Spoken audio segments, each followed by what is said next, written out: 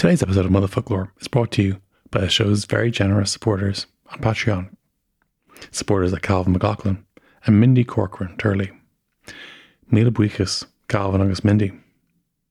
Today's episode topic was suggested to us on Discord by one of our Patreon supporters. This is one of a number of benefits that we are offering to listeners who are generous enough to support us. Listeners want to support the show but don't want a monthly deduction can avail of discounts for annual memberships. So check out patreon.com/Darach for more.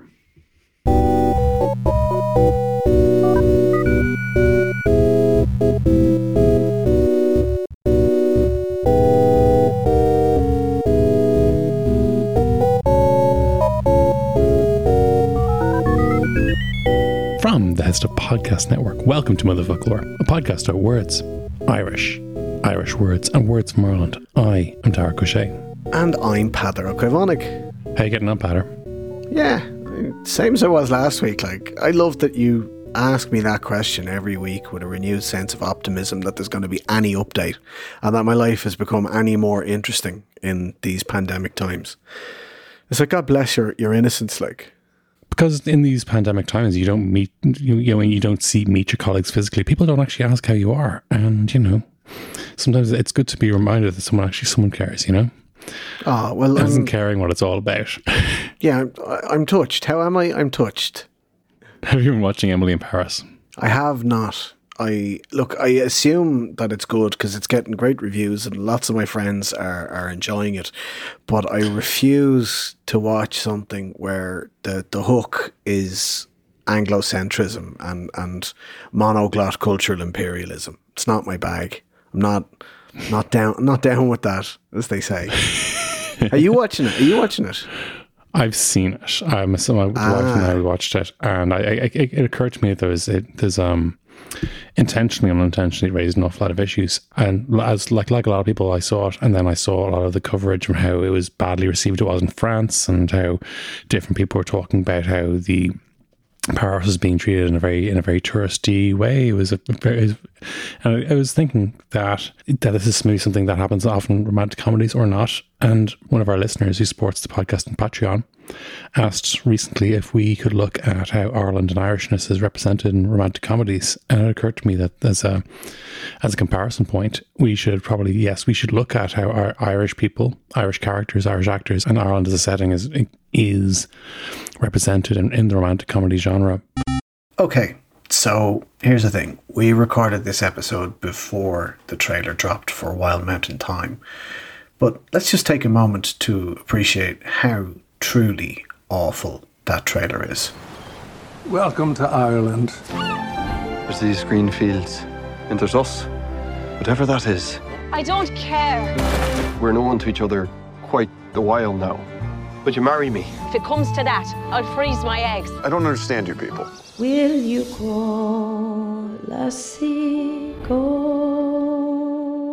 Wild Mountain Thyme promises a vision of Ireland that is beyond our worst nightmares, perpetually stuck in the 1950s, admiring of Rolls Royces, and yet still perfectly capable of discussing concepts like IVF and travelling transatlantically to New York. It's as if Ireland froze at the time of Brooklyn, and the rest of the world just kept on going. Now, given that it's based on a play called Outside Mullingar, there's a strong argument to suggest that that's an accurate representation of Westmeath, but it's not really true. Oh, but you bring him here to look me over like I was a red heifer?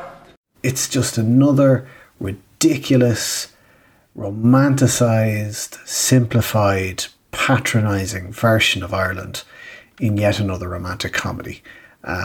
So unfortunately, more of the same. It's as if the writer, who actually has family outside Mullingar, that's why Shanley called his play Outside Mullingar, it's as if he just took leap year as his only cultural touchstone for deciding what Ireland is.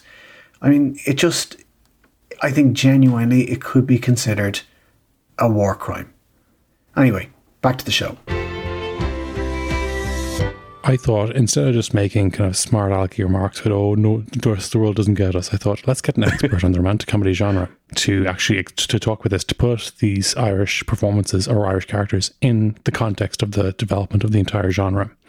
So the AV Club, which is always a good read, has run a series called When Romance Met Comedy, looking at the actual history of the romantic comedy genre and, you know, and key points in which films kind of represented turning points for the genre itself. The journalist who wrote the series is Caroline Sita, and she's with us tonight. Yay. Hi, thanks so much for having me. We are absolutely thrilled to have you, and thank you so much for joining us all the way from Chicago. Yeah, I thought Emily in Paris, who is also from Chicago, I thought the show was terrible, but I'm so glad that it brought us together today to do this. This is a great outcome from having watched it all. I think this is going to be the beginning of a beautiful friendship. Caroline, first of all, tell us about yourself. How did you get to write this wonderful series for the AV Club? So I'm a film and TV critic, like you said, based in Chicago, and I have always loved and sometimes loved to hate the romantic comedy genre. And I think it's an interesting genre to look at because it doesn't tend to get a ton of critical respect, although I do think that is sort of changing recently. So yeah, with the column, I just sort of look back really, from the beginning, from early 30s, 40s movies up to present day, just sort of the highs, which I think there are a lot of, and then the lows, which there are also a lot of. And just sort of examine the ins and outs of the genre. It's funny, I'm actually really excited to have this conversation because I've thought about romantic comedies through a lot of different lenses over the years, but I have never once thought about them through the lens of Irishness in particular. So this is like a really fun mental experiment for me to just think about the genre in a whole new way. It's fantastic because I was looking at this, and I know, Irish people can be very sensitive about how we're portrayed in Hollywood, and maybe particularly in the 1950s, some of the very kind of the key early representations were linked to tourism and the promotion of Ireland. I think The Quiet Man being the most famous example, but also I suppose Ryan's Daughter, and how these were were linked to tourism campaigns in some ways. But there's romantic comedy is a very specific genre. There's maybe while like France and Britain had their film industries in the middle of the century, the idea of selling the idea of a country being a happy place to be and flaunting its wealth and its opportunities wasn't something they were necessarily doing, whereas America was. I do think that there is I think the romantic comedy on film really starts with these early screwball comedies that were coming out of America, sort of in the early days of Hollywood and then into the 30s and 40s. So a lot of like broad physical comedy. It was a time when the rating system was pretty intense. So you had to sort of have these clever workarounds for not being able to, show things that were too sexualized. And so physical comedy was a way around that. And then it just sort of continued to evolve. And then I do think sort of spread globally, certainly in the 90s, especially, there was a big renaissance of romantic comedies in America. And then that hopped over into England and I guess maybe to a lesser extent in Ireland as well. Yeah, so I think that the 90s for like modern audiences, I think the 90s, Hugh Grant, Julia Roberts, Meg Ryan, that's a really big touchstone for what we think of as the genre. Sort of how it's presented contemporarily, but certainly, there's Golden Age 50s musicals and sort of these Doris Day, Rock Hudson comedies from the 60s. So it has a long history for sure. That's the thing, and you obviously call the series When Romance Met Comedy, which appears to be a play on When Harry Met Sally. That seems to be one of the absolute key documents here. Mm-hmm. Yeah, so that was the Nora Ephron film from 1989. And then shortly after that, there was also Pretty Woman, which came out in 1990. And I would say that those are the sort of 1-2 punch that really launched this sort of 90s renaissance of the genre. And I think you have, it was a very popular commercially and mostly critically genre in the 90s. And then in the sort of early 2000s, there were still some things people liked a lot, but I think that was where we start seeing the downhill trend. And sort of, I think by the like early 2010s, that's really where people really strongly turn against this genre. And it almost sort of goes away for a while because there's just so much animosity towards these, I mean, frankly, pretty terrible, like Katherine Heigl movies or some of the later Matthew McConaughey movies that sort of sour the genre. It but he's just a guy who refuses to learn. Isn't it charming? Yeah, a lot of very retrograde ideas. It became a very much a quantity over quality time period. And I think actually more recently, just within the past handful of years, we're sort of seeing another renaissance where people are rediscovering romantic comedies and actually trying to make them good again, which is really nice to see. Did When Harry Met Sally and Pretty Woman, that 1-2 punch of the turn of the 90s, did they legitimize the genre and sort of clear the way for some really, really good movies, but also unfortunately kind of signpost that this was a genre that was ripe for exploitation and ultimately themselves lead to the downfall of what is a pretty standard like linchpin of American cinema? I think it is a thing of, when something becomes popular, we can get burnt out on it. And I think you can see an equivalent in like superhero movies today, where that's obviously a genre that has huge high points and is very popular, but is also sort of becoming this thing where everyone feels like they need to have some sort of superhero property. And so we're getting a whole bunch of them to various degrees of success. So yeah, I guess you could say that the start of it was eventually its downfall. But I think that there is so much good that comes out of the romantic comedy genre too. I think it's one of the few genres where women's lives are just entirely central, which is not that common in the history of film in general. And I think it is sort of a genre that does really appeal to, hopefully appeals to everyone, but I think traditionally appeals to a more female-dominated audience. And so I think that's another thing with why it can sometimes be seen like it's taken less seriously. It's sort of written off as being frivolous in a way that, a lot of genres have their tropes and their predictability. I've never really seen a superhero movie where I didn't have a strong sense of how it was going to end. But things like that can sometimes get held against the romantic comedy genre more than they get held against other genres. That's very true, because I think that, like, in some ways you think that a sonnet is always going to end the same way. A limerick has a very strict structure, and similarly romantic comedies have it, and the idea it's what you do with that within the limitations. For a writer, there's nothing scarier than a blank page, and the idea that a strict structure allows you to, I guess, to dance within that frame, if you're doing it well. If you're doing it well, that's a big if is doing a lot of heavy lifting there, Yeah, you find that actually that a dance with dance steps can still gives great opportunities for creativity, and the fact that the limitations aren't necessarily a bad thing. They're not considered to be bad things in car chase movies. Or they worked for Shakespeare. Yes, they did. We teach every kid in the country about Shakespeare's romantic comedies, and they're as predictable as anything. They're faced with adversity. There's a parting of the ways because of that adversity, but they're going to end up together. And we all know it. And we all learn about it. We all write essays about it. But apparently that's a classic. But, failure to launch isn't for some reason. The much maligned Matthew McConaughey again.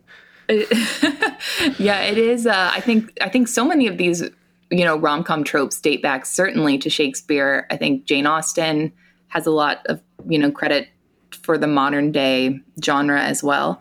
And it is interesting too, something like Shakespeare is obviously so respected, or someone like Woody Allen, who's this sort of male auteur perspective on the romantic comedy genre. I think his films, for such a long time got so much critical respect, and then something that's maybe gentler or more comedic or directed by a woman is maybe not given the same respect. So I completely agree that these tropes can be used for good and bad, but that they're not deserving of being written off just as a whole.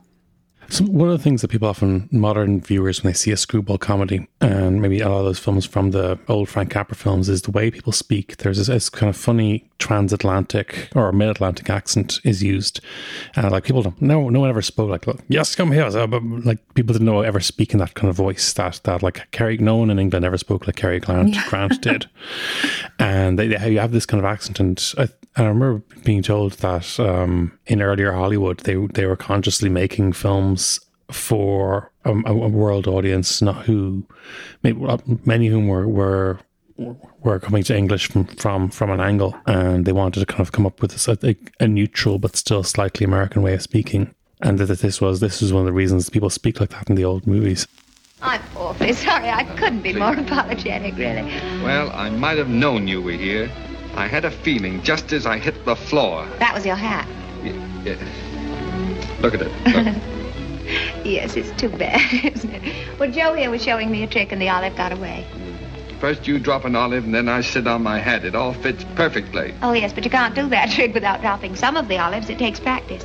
The idea that you could actually get to a point where you have an international love story in a film probably wasn't even considered for a while.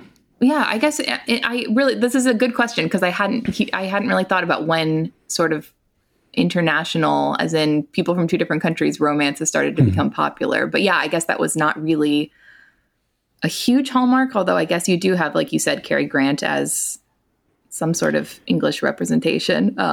But yeah, it is not like his movies. That was not often a huge plot point per se.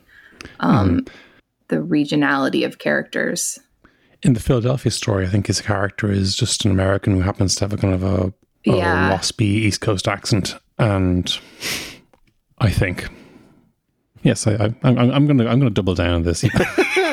It's set in Philadelphia, so you can say that. Yes, I think there's just such a heightened quality, particularly to those classic screwball comedies, but also just to the romantic comedy genre in general. It's not always a genre that's going for realism, and sometimes that's held as a knock against it, but I actually think it's just sort of a facet of the genre, that it exists within this heightened world where you're not, this is not necessarily a realistic love story, but it's capturing something that is real and relatable.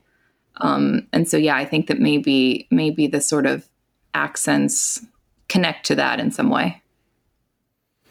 So while we're on the subject of accents, we did want to bring you on to talk about Irishness in romantic comedies. And I don't know if you necessarily agree with this, but I think I'm going to posit that it all starts 1952, John Ford, John Wayne, Maureen O'Hara, The Quiet Man.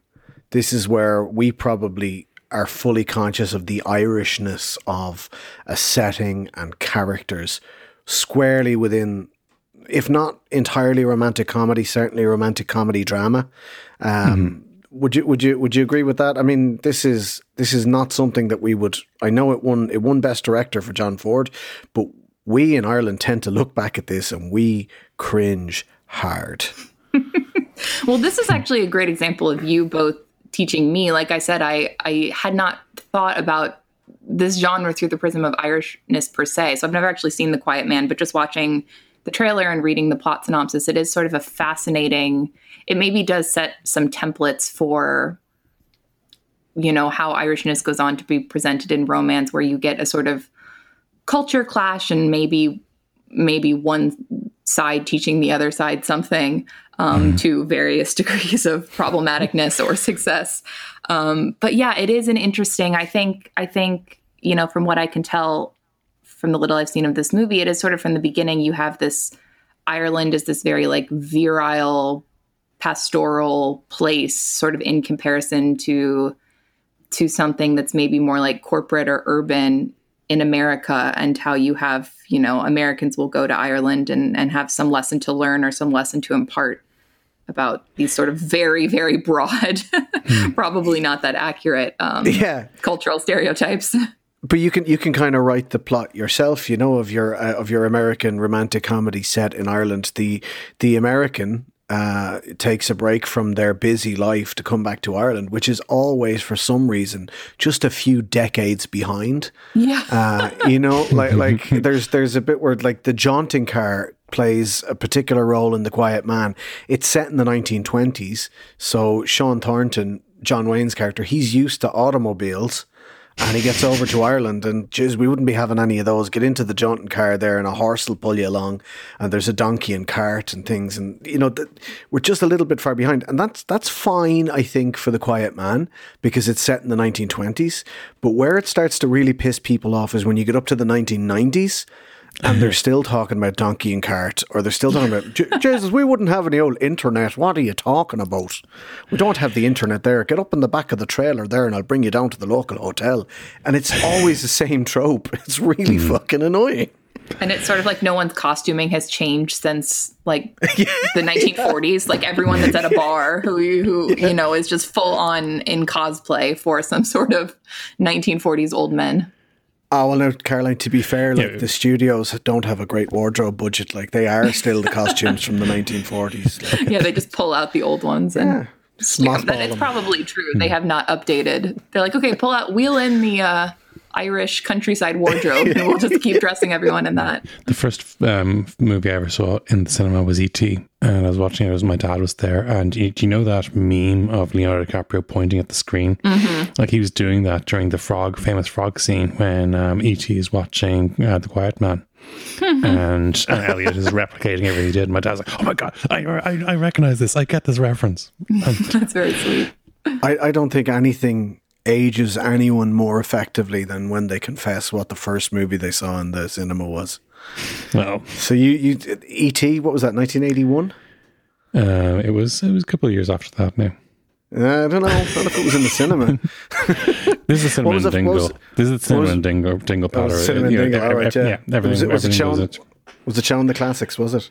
It was going a different pace. Look. Okay, so okay. Old man O'Shea. We know. First, I'll confess as well. The first movie I ever saw in the cinema was Home Alone, the first one. So that's how old I think the first movie I ever saw was a re-release of Sleeping Beauty. So I'm just a complete mystery. I could be any age at all. I could be. Re-releases. Oh, that's tricky. Yeah, they'll get you. Throwing a spanner in the works now. Absolutely, yeah. It's a good way of dodging that question. So I think what Patter is alluding to there is a film maybe a lot of people know is Leap Year, which is 10 years old this year. Happy anniversary. Happy anniversary. You know, how have you celebrated the 10-year anniversary of Leap Year? Yeah, well, this was, so for years, I have always, when I need to reference sort of a bad romantic comedy of the 2010s, Leap Year has always been just a go-to for me as sort of an example of the worst of what the genre can do. Because I spend a lot of time defending the genre, but I, want to acknowledge its flaws too. And I actually reached the point where I was nervous that I was being too harsh on it. I was like, I haven't seen this movie in a while. Maybe I'm remembering the bad points, but I rewatched it for this podcast and I can confirm, no, if anything, I was too easy on it. It is a truly terrible film.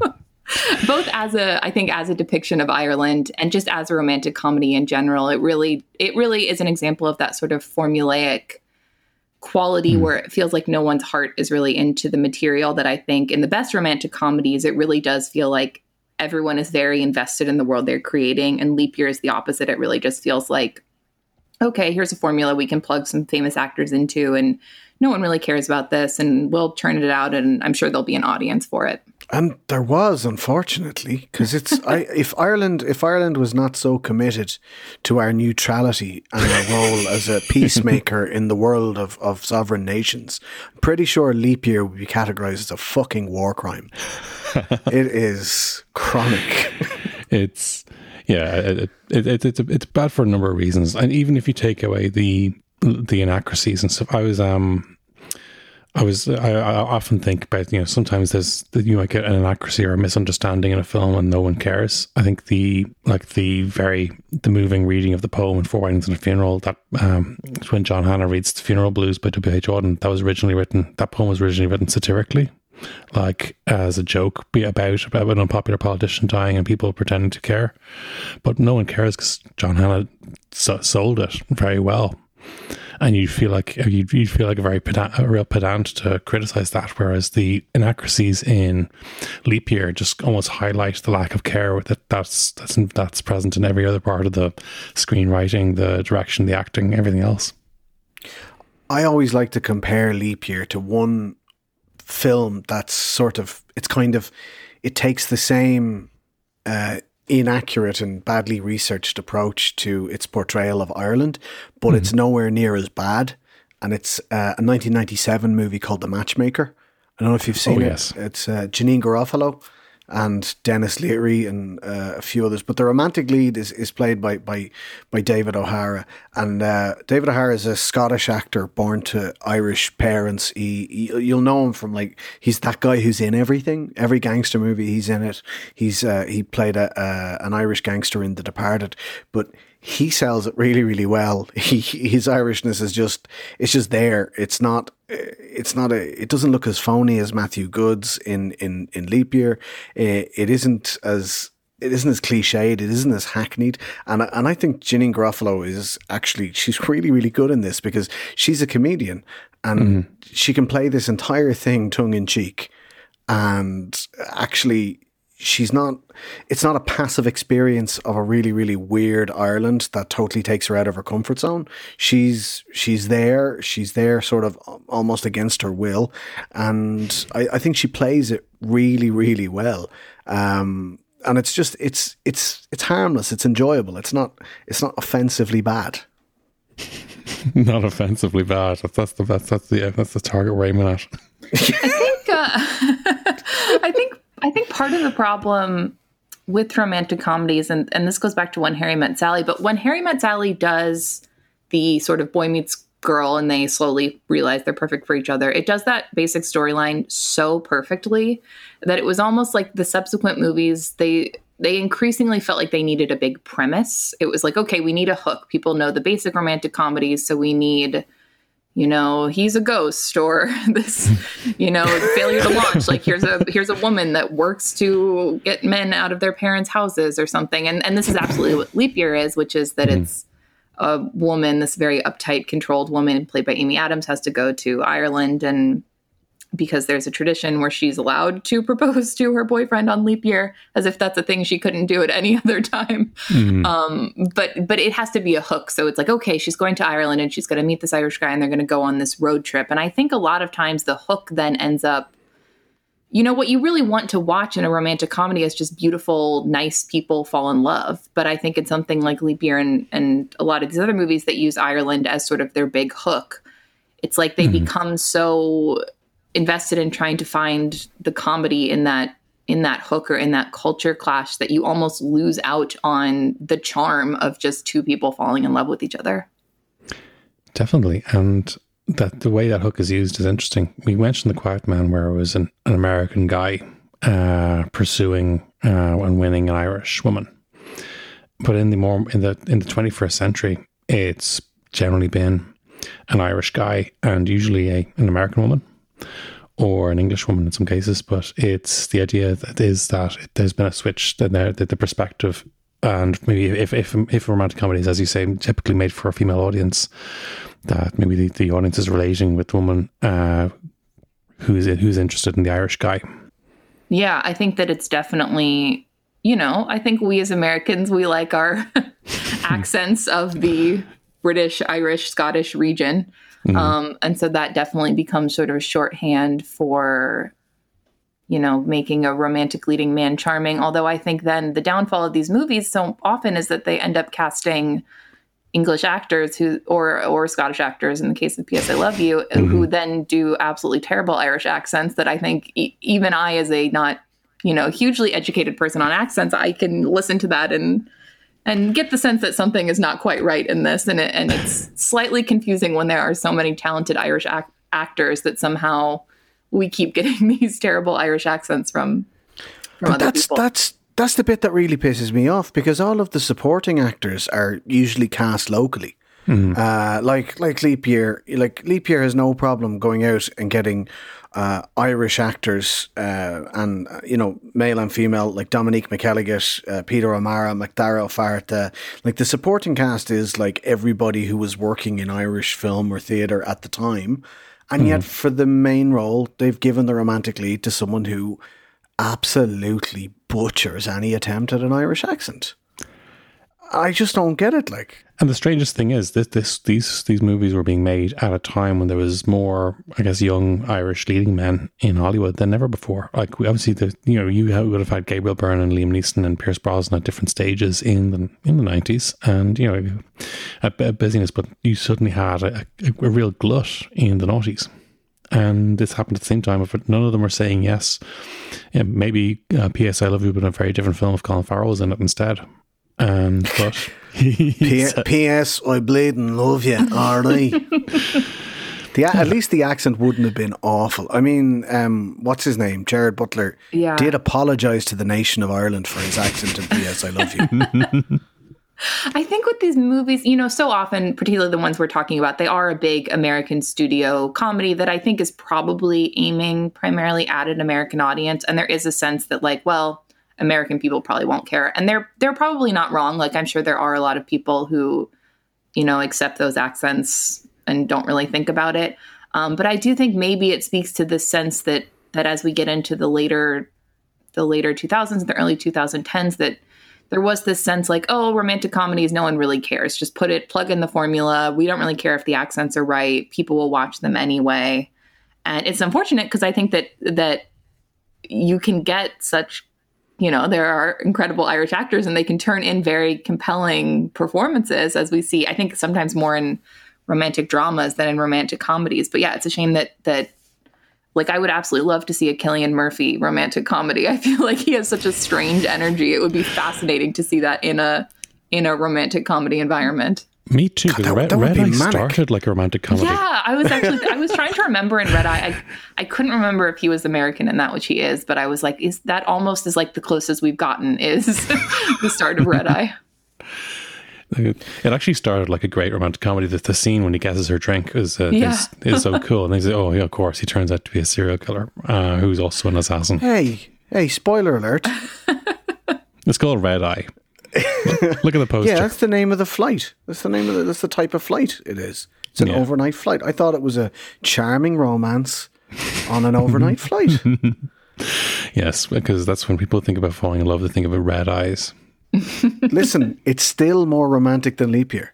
Even how it actually turned out, it's still more romantic than Leap Year. Yeah, you're maybe not entirely wrong with that one. I feel like one performance, one actual Irish performance that really stood out to me was Jonathan Rhys Meyers in Bend It Like Beckham, which isn't really a romantic comedy, but is sort of a comedy aimed at women. So sometimes gets lumped in with that. And he is sort of playing the male romantic lead in that. And it's such a charming, again, sort of more naturalistic performance because he's not someone putting on a terrible accent. He's just, an actor playing a character.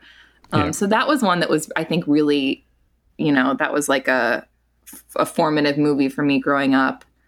I really liked that movie. Liked that movie. And my favorite thing about the romance subplot is it wasn't the be all and end all. Like the aim of the game was the whole point of the plot was for Jess, the main character, to succeed at football and also sort of win her family's approval. And the fact that, she had a love interest, that really, it was incidental. It was nice. It was lovely. And I really thought initially, when I was the first half of that movie, I just thought the reason I like this guy hasn't been written Irish. They're just letting Johnny Rhys Meyers use his real accent. But then he does raise the point. His Irishness becomes a plot point when he starts to say well, I'm Irish, so obviously I understand what an Indian Sikh is going through, which is just slightly misguided, just ever so slightly misguided, but still cutesy in the context. Yeah, that I guess when you don't have Irishness as this sort of pastoral, world that Amy Adams needs to go to and lose her horrible uptight ways. The other thing is sort of just a sense of otherness. And I was actually thinking of in Downton Abbey, there's the Irish chauffeur who ends up having a love story with one of the daughters in that family. And that's a different sort of case of this sort of Irish otherness in a way. In that case, it's because he's a radical socialist and they're this, moneyed family. But that's another example of, I don't know, a way in which, Irishness is sort of connected to some sort of...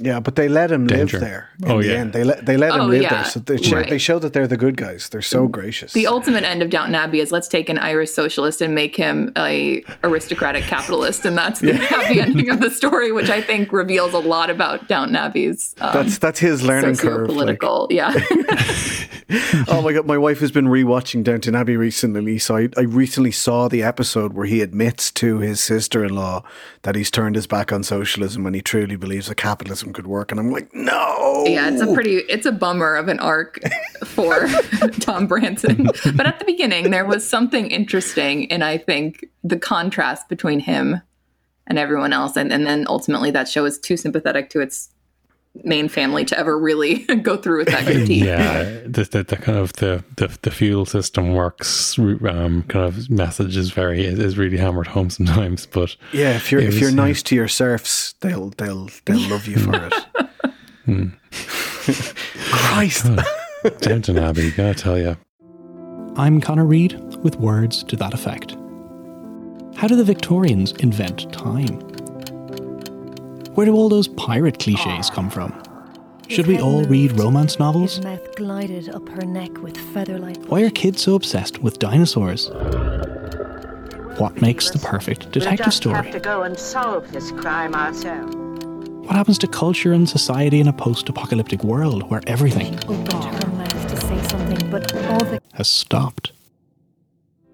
Words to that effect tells stories of the fiction that shapes popular culture. Listen now wherever you get your podcasts and at wttepodcast.com. I don't know, actually, if you would have seen this movie, Caroline, because it did have a US release and it was distributed across the US. But have you seen a movie called About Adam from the year 2000? What I love about Adam is it totally inverts the lazy trope around the bad accents, because it's set in Dublin and you have this young guy called Adam, played very, very well by Stuart Townsend. And the beauty of it is you have Kate Hudson, who has the horrendously bad Irish accent in this one. She plays one of three sisters. And the great thing about, you mentioned earlier on that like these movies are marketed at an international audience that doesn't really know what a real or authentic or good Irish accent sounds like. So you end up with this unique experience of three sisters played by Kate Hudson, Frances O'Connor and Rosaline Linehan, an American woman, an Irish woman and an English woman. Sounds like a joke, but this is it. And you have these three sisters who have three wildly different accents, who are all from the same city, and they have a different accent from their love interest, Adam, who's also from the same city. So it just sort of turns it on its head. But it's a very, very charming film, actually. It's quite cute. It's about a young man who is having a romantic affair with all three sisters and potentially also the brother at the same time. And it is a unique hook, actually. You know, you mentioned that romantic comedies were looking for that unique hook. I think, you know, they've done it well. Jerry Stembridge, an Irishman, directed it. So I think that also helps it be a little bit sympathetic to Irishness. But yeah, it's fun. It's enjoyable. But for once, we get to listen to women with horrendous Irish accents instead of men. I'll have to check that out. Was P.S. I Love You a hit in America? I think it did well. Yeah, I don't know if like it was certainly a film. I felt like I hadn't seen it until more recently, but I feel like it was a film I was aware of at the time. Now I'm just checking what its box office actually was. 156.8 million on a budget of 30. It was a fucking smash. Oh yeah, that's great. Yeah. It doesn't seem like it was well reviewed, but certainly I guess found its audience nevertheless. It's a peculiarity. It was in Ireland. The author of the book was the daughter of one of our prime ministers. Not one of the most popular ones, Peter. I'm no comment. Yeah, so Cecilia Ahern, her father's Bertie Ahern, who was Taoiseach of Ireland for about 10 years during the Celtic Tiger, and shortly after he stepped down, we had a massive financial crash. And yeah, there's theses to be written on whether these two things are connected. The thing is, I don't think the book is necessarily bad, and I don't think we should be looking at Cecilia Ahern's father's political career as a reason for why the film sucks. The fact of the matter is, it's a miscast film, and yeah, this idea that, oh my god, I mean, I don't know, does Galway Girl play a pivotal role in the book? I don't think so. I think my understanding is the book is all set in Dublin, and they moved segments to New York for the film, and the legendary music club Whelan's in Dublin is renamed Waylands because I'm not sure if that was a copyright issue or if I believe American audiences could understand the name Whelan, so I suspect that it may have been something else like that. But But I don't know. I'm liable. I look at this. I look at this film with such disrespect that I'm liable to think that it's it's just an accent issue. Just shite writing, shite performances. Hilary Swank is shite. Gerard Butler is shite. These are good actors, by the way. They've had good performances and other things. Harry Connick Jr.'s in it. I like Harry Connick Jr., but he's shite. It's just, sorry. So you don't like this one? I know you're lost, but you do know you're in Ireland, don't you? I'm staying at a B&B in Dunlaugahary. Dunlaugahary? No, I think you mean Dunleary. You're kidding. No. Would I lie to you? Dunleary. Dunleary. But as you say, $156.8 million box office smash. Well done. Can't wait for the sequel. Well, there's a film called P.S. I Still Love You, but it's unconnected. I think it's a sequel to All the Boys I Loved Before. It's the cinematic universe of the P.S. I Love You films. Oh, God, is he still dead? I think I don't love P.S. I Love You. I think it's significantly better and more interesting than Leap Year. Like it at least, it has characters and emotions and like interesting ideas beyond just uptight woman and mean man have to go on a road trip. I don't think it's fully successful. I do think Gerard Butler's accent is like one of the most disastrous things I've ever heard. Like it really is unforgivable. To me, he's far worse than Matthew Good. You guys obviously know far better than I do about, how these things sound. But to me, it just sounds so wrong. But yeah, I can see the kernel of a good movie in P.S. I Love You. And that allows me to get through it easier than I do with something like Leap Year. I think it's a good story, though. It is a good story, and you mentioned earlier on, what is the hook? What makes this different from what makes this any different from a bad imitation of When Harry Met Sally? What is the unique reason for this? And okay, they don't play around with the boy meets girl, but they do play around with the relationship in that he's dead, and that's something that is relatively unique. This sort of communication from beyond the grave and how lovely that actually can be in theory. Yeah, and it sort of becomes a film about grief and processing and moving on. And again, I don't think it does all these things fully successfully. I think Hilary Swank is sort of odd casting for the central role. But again, I don't know. I do give it some credit for this is even just what it does in terms of, there's this question of will she find love again after losing her husband? And I think it plays around with that in interesting ways. So I have to give it a little bit of credit, but it would not be on the top of my rewatch list for romantic comedies. What is at the top of your rewatch list, actually? What's your favorite romantic comedy? So I am a huge fan of When Harry Met Sally. I think my favorite is The Wedding Singer, which is the Adam Sandler, Drew Barrymore. Oh yeah. I love that comedy. One. Adam Sandler has put out a lot of crap in recent years. It seems like there's a new one every month on Netflix, but The Wedding Singer is a stone cold classic. I do really enjoy that. Yeah. And Drew Barrymore. I do like Drew Barrymore as well. And I will admit, I know that Richard Curtis, who did things like Four Weddings and Love Actually and Notting Hill, I know he's a divisive figure within, people that like romantic comedies. But I do tend to mostly enjoy his output. I really like Four Weddings and Notting Hill. Bridget Jones, which he also worked on. I like, let's see. And then I'm a huge fan of pretty much anything that Katharine Hepburn did or Audrey Hepburn did, both of the Hepburns, Cary Grant. So the Philadelphia Story is a big one for me.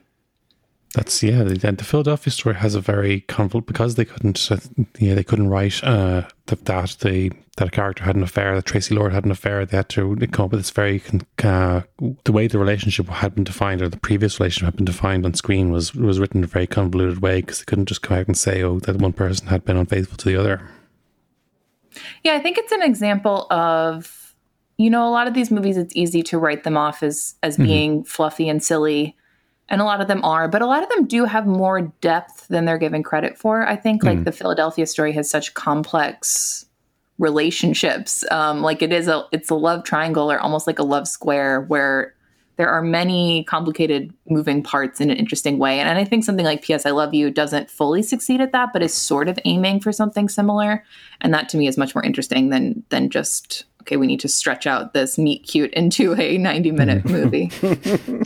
Yeah, I think it plays around with things in the way, like the kind of the most famous way of getting around the Hays Code is like the scene in Casablanca where they very obviously have sex, but they can't have sex. So it's shown through a sort of a tableau of incidental images as they cut from one scene to another.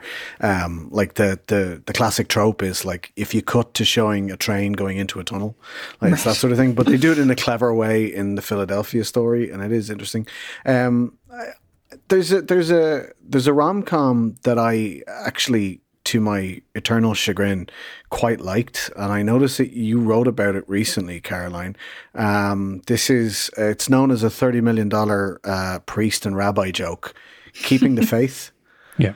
But one thing that Keeping the Faith is a bad film, but it's kind of my guilty pleasure as far as rom-coms go.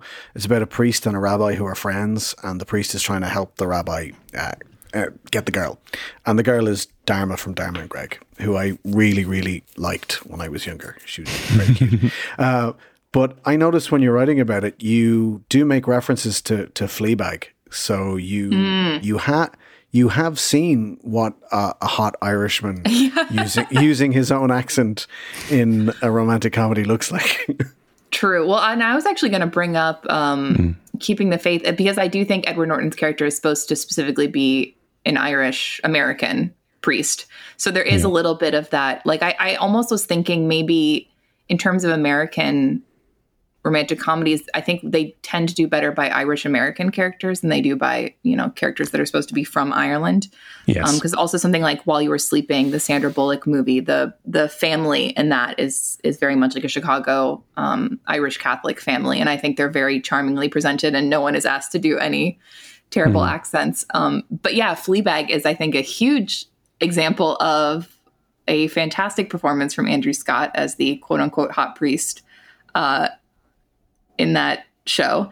And yeah, a really interesting, talk about an interesting hook for a romantic conflict where one person is a Catholic priest and they then sort of find themselves falling in love with the woman. I think very interesting. And Andrew Scott's just such a fantastic actor and plays that part in such sort of an unexpected way and became such a sensation because of it. Yeah, Derek was in school with him. Yeah, well, I was the year behind Andrew Scott in school. This is how small Ireland is, Caroline. I was in a college drama society play with Chris O'Dowd, and I was in school the year behind Andrew Scott. These are great, factoids to pull out. Yeah. But Ireland is literally that small. There's the kind of, I know that we rail against the parochial and pastoral depiction of Ireland in American movies, but it is literally that small that we do all know each other, more or less. Wow. And well, just to you see him again, tell him they did it. Tell him you did a great job. My wife is from Northern Ireland, and when she was in school, her maths teacher was Liam Neeson's sister. Wow. Yeah, this is really fitting a lot of stereotypes I would have assumed were not correct, but now it's turning out are, in fact, correct. Some stereotypes are rooted absolutely in fact. But I'm glad, Derek, that you mentioned Chris O'Dowd, because I enjoyed his turn in, is it Bridesmaids? It's Bridesmaids, isn't it? He's the romantic lead in Bridesmaids. And the reason I liked it so much is it's very, very obvious that when that character was written, Irishness was nothing to do with it. Yes and no. Because when it was written, he's a state trooper. But I think the Irish cop has always been kind of a trope in cinema, as has the Irish priest. But Irish American, Irish cops are Irish American, Irish priests are Irish American, especially the ones set now. Okay, The Untouchables, Sean Connery's woeful accent, it's supposed to be Irish. He's supposed to be an Irish born cop. He's a Scottish Irish born cop, it turns out. That's fine. Now if I bring a knife to a gunfight. But that's not an Irish accent. I don't even know if it's really a Scottish. It's a Sean Connery accent. He's like Liam Neeson. It's just his accent. But his accent is his USP, so why change it? Why change it? But same thing with Chris O'Dowd. It's just they cast him. He's got to play the state trooper. Okay, if we have to throw in a line or two where he throws away the line, I'm Irish, for whatever reason, that's great. But for once, we're looking at a romantic comedy where the male romantic lead is Irish, and his Irishness is not a thing. It's not addressed. It doesn't cause some of the friction between them.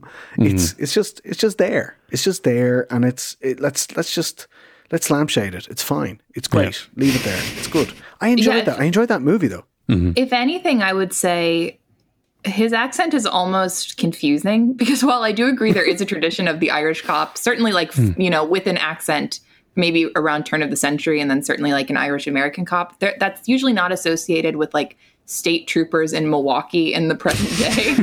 And it's one of those things where it's sort of like, okay, what is his life story that has led him to this place? And I'm actually really glad. That was a case where easily they could have cast him and asked him to do an American accent, as I think happens a lot. And I'm so glad they didn't, because I think his performance is so much more charming because he can just completely be himself, and he doesn't have to, be worrying about an accent in addition to thinking about his comedic timing. It can all be very natural. And I think a downside of, I'm just a big proponent of everyone using their own accents in movies whenever possible, because I think it's just so much more interesting and leads to, everyone having better timing and better chemistry. So I give them a lot of props for just finding a great comedic actor and just letting him be himself on screen, even if it is maybe not the most logical for the exact situation of the plot.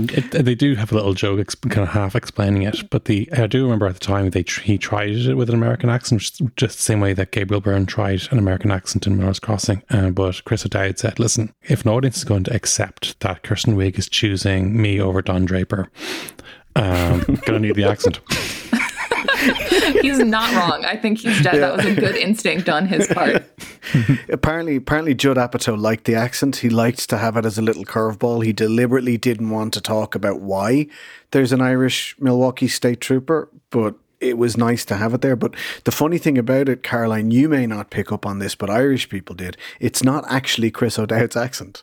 Oh, really? Because, Chris O'Dowd is from a part of Ireland called Roscommon, which has a quite pronounced accent, and his own natural accent is that little bit more pronounced. It's that little bit more, Boyle, where he's from. The town he's from is called Boyle, and, people from Boyle were livid, and they were all tweeting so everyone in the world thought why is Chris O'Dowd doing an Irish accent when he's a Milwaukee state trooper? And everyone in Roscommon was going is he doing an American accent? That's not Chris O'Dowd's accent. I was going to say me before being I'm more cultured. I can hear that Gerard Butler's accent's bad. And then here I am being entirely fooled by this modified accent that Chris O'Dowd is doing. Yeah, but I mean, the thing about it is we start to complain about how Irish accents are represented in movies, but we have no clue about the difference between, and the difference 100-200 miles can make between American accents.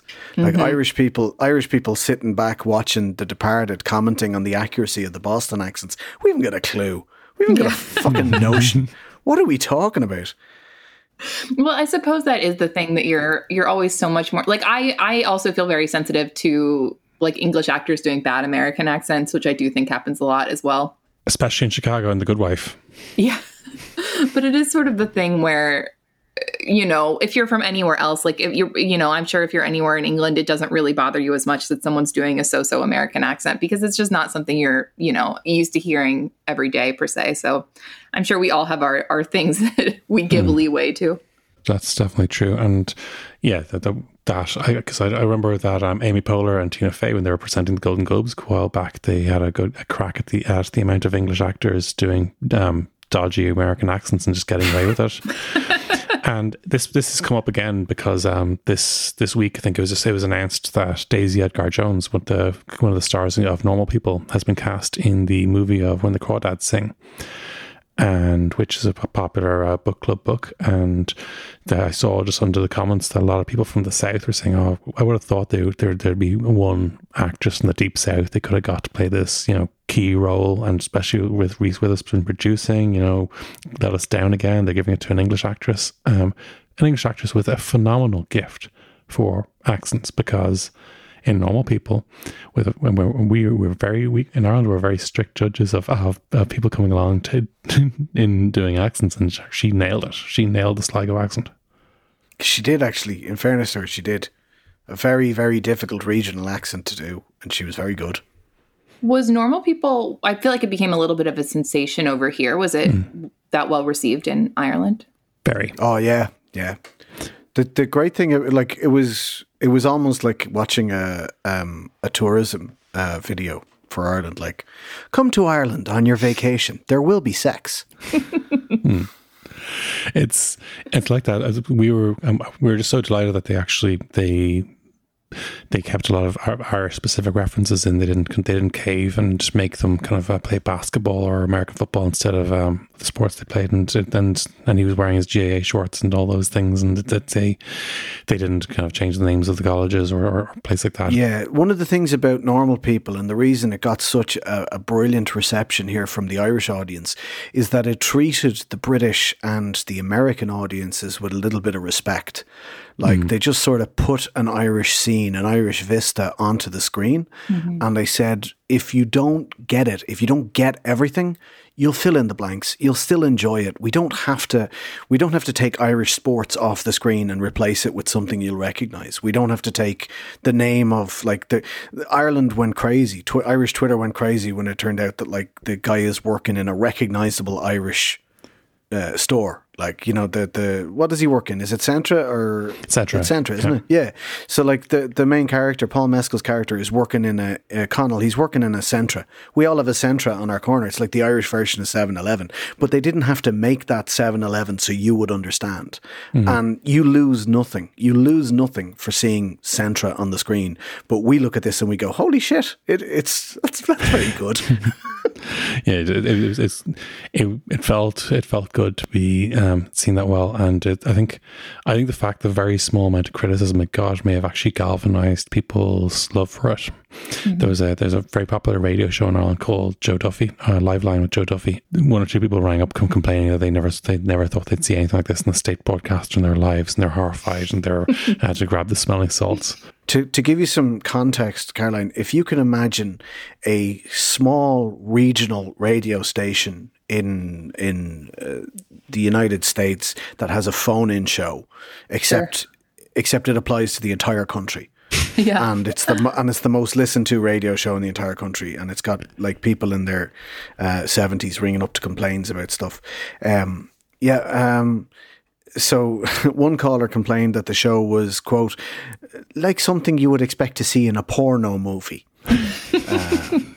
Another one said, like, Jez, you can't be using the word slut. You might as well use the word dickhead. God.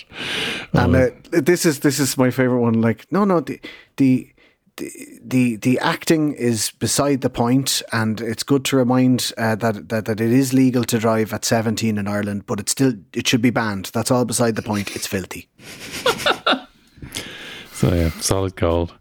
But then that's probably Normal People brings us fairly up to date. But I guess I wouldn't call Normal People romantic comedy, but I would call Sing Street romantic comedy. And John Carney has gone on to he's doing the Modern Love show on Amazon, and he seems to be getting some more work as a director of romantic comedy now. And Sing Street is probably, it seems to be a romantic comedy made very much with an Irish audience in mind, with an Irish setting, and benefiting from the fact that one or two of the supporting casts had international profile, Aidan Gillen and Jack Rayner, who are both very good in it. Yes. Did you enjoy Sing Street? Yeah, I think it's super charming. I think, it's interesting. I think I think about this a lot, that America's so big, like physically big, and then obviously so dominant in the world. And it's interesting to be a person that sort of exists within that culture, because I, like, just naturally so many things cater to me. So I never feel like I'm, desperate for representation of American identity, obviously. And if anything, then I'm just like, oh, here's these cute, here's a cute Irish movie. Here's a cute British movie. But like, really, until having this conversation, I hadn't really thought about, I don't know. You just have such a different perspective, I think, in terms of how meaningful these things can be. Because to me, something like Normal People or Sing Street, which I both really enjoyed, but I, they're just, oh, here's very charming things from a country I don't live in. But it sounds like at least they also resonate on such a different level with you as well. Mm-hmm. Yeah, I think it comes down to the fact that we don't see ourselves represented very often. And like we love the story of like, you know, a local boy or a local girl does good. We love to see people like Saoirse Ronan achieving fame and success. And it's great to see things like Brooklyn where she gets to play an Irish character. That's fantastic. So because we see it so infrequently, it kind of reminds me a lot of something like there was a 2002 romantic comedy, Reese Witherspoon, Patrick Dempsey, Sweet Home Alabama. It's like we're on that level. Like we're Alabama. So we're waiting to see how is Alabama going to be portrayed on film. Is it going to be Deliverance or is it going to be Sweet Home Alabama? You know, we get the full gamut. We get the full run. Not that Sweet Home Alabama does a great representation of Alabama. I don't know. I've never been to Alabama. I don't know what it's really like. I take everything from Sweet Home Alabama, that Reese Witherspoon classic. Yeah, I suppose that's just like so many American movies are set in New York or LA, and then you think how many, like, and then when some, particularly even you think how often do you see something set in Maryland or then you think, well, yes, you probably think maybe I can think of maybe two or three cases, and then so a person from there, would be when something new comes along, you say, well, I wonder if they're going to show this particular aspect of things. There's a well-known sketch of all the Boston movie cliches that, you know, and I think there's a drinking game of Boston movie cliches every time. Kind of there's an aerial shot of Fenway Park every time someone gets shot in the head. There was an old trope. There was a trope in writing workshops at one stage, in particular outside of the United States, where they say, look, if you're writing in the United States, the audience outside of the United States only recognizes 3 places. So you've got to set your book or your movie in LA, Chicago, or New York. Like there's absolutely no point in setting your romantic novel or film in Des Moines, Iowa.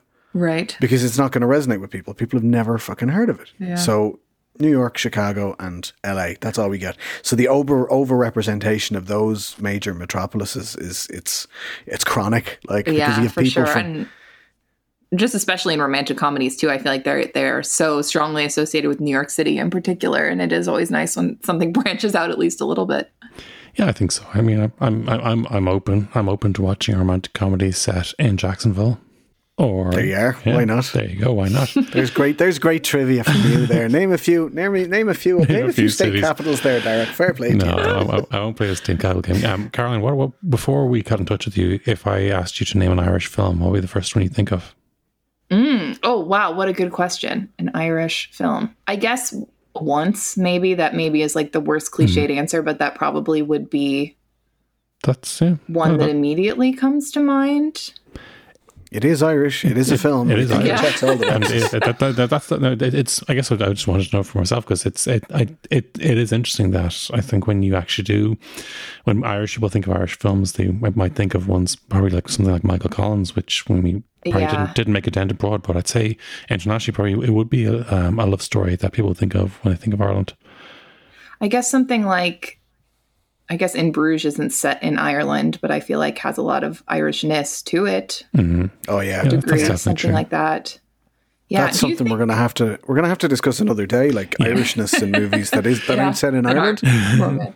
Because like then we have In Bruges and we have so much more. Like God, is there a difference when something like Normal People or like Once or Brooklyn sort of achieves this like international appeal? Is that even more meaningful than something just catching on in Ireland? Yeah, absolutely. We love how other people think of us. Mm-hmm. Like in a big way. Like Jesus Christ, I don't know if you know this, but like Barack Obama found that he had Irish roots. That he had a great grandfather called Falmouth Carney from County Offaly. So he came over and he visited the village in County Offaly where his great, I don't know how many greats grandfather emigrated from. And we named a gas station after him. There's the Barack Obama Plaza down there on the side of the motorway in Ireland. So we love how we are seen, in particular by the Americans, but also by all the countries around the world. So when someone achieves critical success or when something achieves critical success internationally, We absolutely love it. And then, of course, if you're cool like myself and Derek, you have to start to pretend to hate it a little bit. Yes, I think there does get to a point when certain Irish celebrities aren't kind of completely accepted, and that is a whole other day's story. Obviously, there's famously Americans are often surprised at how unpopular Bono is in Ireland. But yeah, I mean, I think that was true 10 years ago. Maybe now people are beginning to realize why. But Caroline, where can people find your work? Yeah, so I'm on the AV Club when Romance Met Comedy releases a new column every other week. And then I'm on Twitter just at Caroline Sita. That's SIEDE, Sita. Correct. Fantastic. It's all right. We'll put it in the show notes. We'll put it in the show notes. People can check it out. If anyone cares enough, they'll figure it out somehow. You have the least complicated surname of any of us on the podcast. Don't worry about it. They'll find you. Just the simple German. I guess they strip it down to basics there. Caroline Zita, thank you so much for joining us. Thank you. Okay, and until the next time, thank you all for listening, and it's a slán from me. Agus slán Wimsha. Mind yourselves.